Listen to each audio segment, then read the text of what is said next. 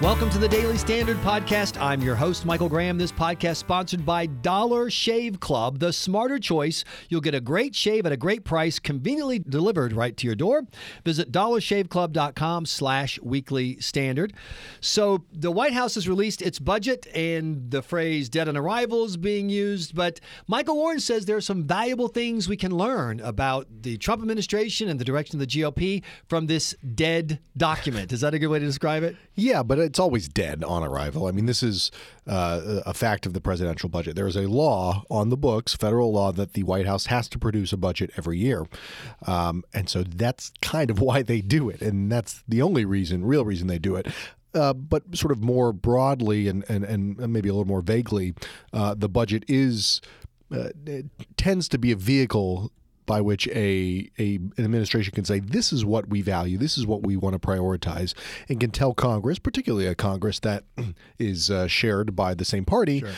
Hey, this is really what we're interested in signing if you guys want to get on this. Now, it's always the case, and Congress loves to do this, particularly the chairs of the Budget and Ways and Means and Appropriations Committees say, yeah, that's nice, Mr. President. We'll get to the task, the constitutionally mandated task of Congress to write the budget, and we'll let you decide if you want to sign it. Yeah, so my reaction to every budget story from the White House about their budget is, yeah.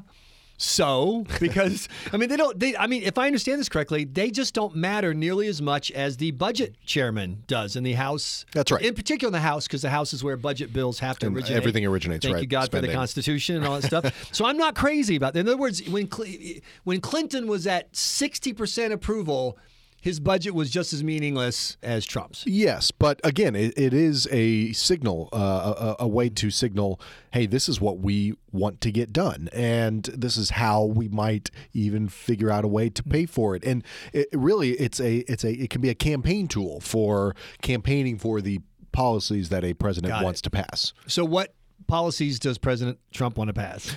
So I guess where to start. First of all, there's Obamacare repeal. That's a big part of all the cuts that the administration is touting, is sort of predicated on the idea that Obamacare will be repealed and replaced by this American Health Care Act. Well, let me interrupt right there, sure. Because watching cable news, they make it sound like that this budget's going in after $800 million of Medicaid money just out of nowhere. You're saying, no, that's actually the AHCA part. Correct, for the most part, and I don't know the weeds on this because sure. I don't want to end up killing myself over reading the actual budget. That is meaningless as we've discussed. But yes, most of it comes from that. There are some significant cuts. Well, let me get to that in a little bit. Okay. There's actually increases in spending, increases in defense spending, not as much as some Republican hawks would like, but something that the president promised. There is supposedly some money for a border wall. How much is actually there is kind of touch and go. Big infrastructure, a couple $1 trillion for infrastructure spending.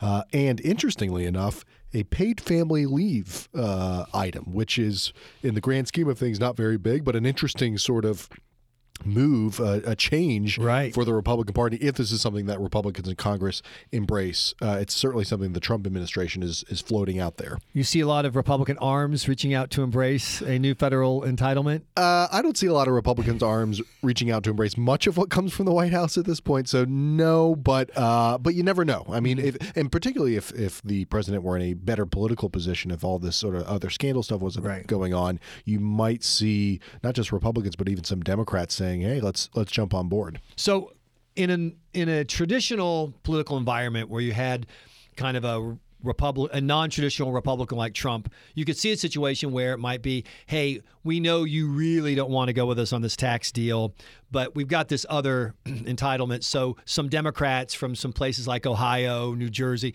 you come on over. Right. We'll do the good old-fashioned politicking. Yeah. But that can't happen because we don't have good old-fashioned politics and we have brand new Trump. That's right. And also, I should say, there's a lot of incoherence in this budget, and this is the cuts that I wanted to mention earlier that I'll mention now, which is you have that sort of soft Republican kind of almost Christian democratic stuff you might see in Europe in the paid family leave proposal, and then you have these mainstream media folks and liberals, and I might even admit a little bit draconian cuts to some more traditional welfare programs, things like food stamps, Social Security, disability insurance, that really, might be embraced by the sort of old school fiscal conservative parts of the party that doesn't really mesh well as a sort of cohesive political project with that paid family leave. And speaking of old school, if you are still schlepping to the store to buy a cheap disposable razor that gives you a cheap shave, or if you're spending a fortune on razors with gimmicking shaving tech you don't need, you should join me and Michael Warren and become a member of Dollar Shave Club. Dollar Shave Club has a fantastic deal for listeners to the Daily Standard right now. Get your first month for just $5 with free shipping. So here's how it works. In the past, I would go to the grocery store, get the cartridges to the fancy schmancy razor my wife made me buy, and I would then take out a small consumer credit loan to pay for them because apparently they are made out of processed uranium or something. And then I would go home and I would shave. Now, the box arrives. I open it up. Inside, on the first month, you get your executive razor, the tube of Dr. Carver's shave butter, and your cartridges. And my fancy schmancy razor is still there in my little razor rack, but right next to it is the razor I use every day, my Dollar Shave Club razor, because it works better and it doesn't cost a fortune. So if you like great stuff and you're a cheapskate like me, join Dollar Shave Club today. For a limited time, like I said, you get your first month. That's with the executive razor, the tube of the Dr. Carver's shave butter, only $5 with free shipping. After that, razors are just a few bucks a month. Replacement cartridges ship automatically at their regular price. There are no hidden fees, no commitments. You can cancel anytime you like, but you won't cancel because you're going to like your Dollar Shave Club. Just go to dollarshaveclub.com/weekly standard to get this great deal. dollarshaveclub.com/weekly standard. Now, about those old school conservatives, one of those people has spoken out about the budget. Grover Norquist, president of Americans for Tax Reform, says it's a very strong budget and, quote, this is a Reaganite, limited government, anti-waste and anti-duplication budget. It certainly makes those Republican critics who said that Trump would be a big spending populist look like idiots. Well, not that he's talking about you and the Weekly Standard crowd, but what are you saying, Grover? No. Look, I mean, this is, I mentioned those cuts. And I mentioned, maybe I didn't mention this, but the OMB director, Mick Mulvaney, is touting this as a budget that will balance in 10 years. That's part of what Grover is talking about, I'm sure. But my cursory view of this and much smarter people who understand budgets have said is that the growth projections that the administration is relying on to get that balance, to make these cuts, is very optimistic. 3% growth is really what they're looking for here, and that's something that the administration can't guarantee, obviously.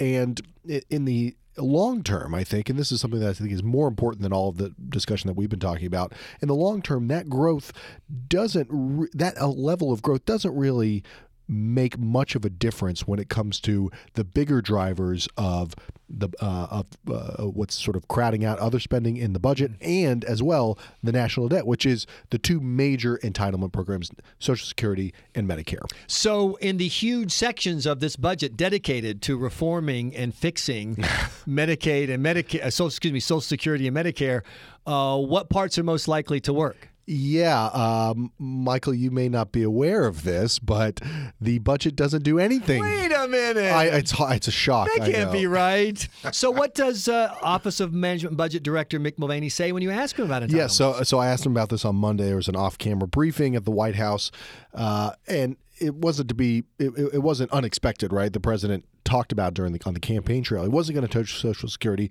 He wasn't going to touch Medicare. But Mulvaney is a former Freedom Caucus guy from the House of Representatives, guy who voted for the Paul Ryan budget that made these reforms.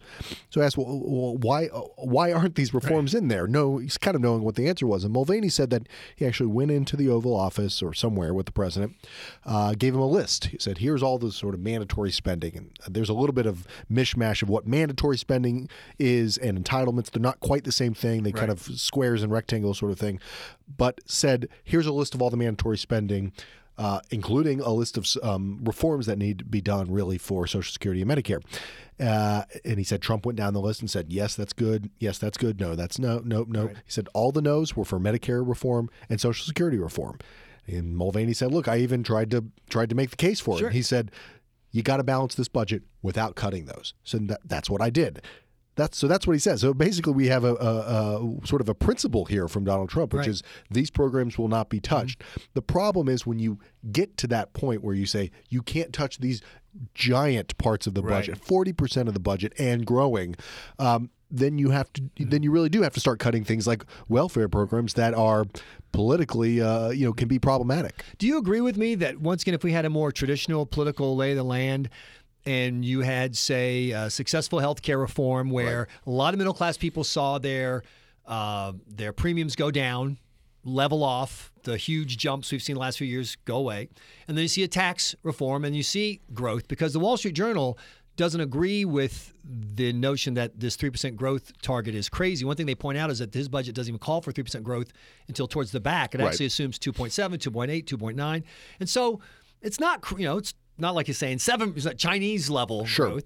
So if you did get some of that style of growth, that then after some successes, a guy who has clearly said again and again, I'm here to protect Social Security and Medicare, would have the political, goodwill sort of to look at the American people and say, we're going to have to make some changes. We're going to be careful. No one over 50 is going to be, all the standard counsels.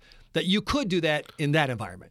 Well, yeah, and I guess Martians could start colonizing, South America. I mean, like we could just make up any number of fantastical situations. But the point that you raise is right. I think in a sort of more normal Republican administration, we might see that, because who's the Speaker of the House? It's Paul Ryan, the guy who developed this, and really I think made a very remarkable and notable and one that move to get the Republican Congress along. It's something that touching entitlements, which these are really middle-class entitlements, things that middle-class workers have paid into their whole lives and rightly feel like they deserve it.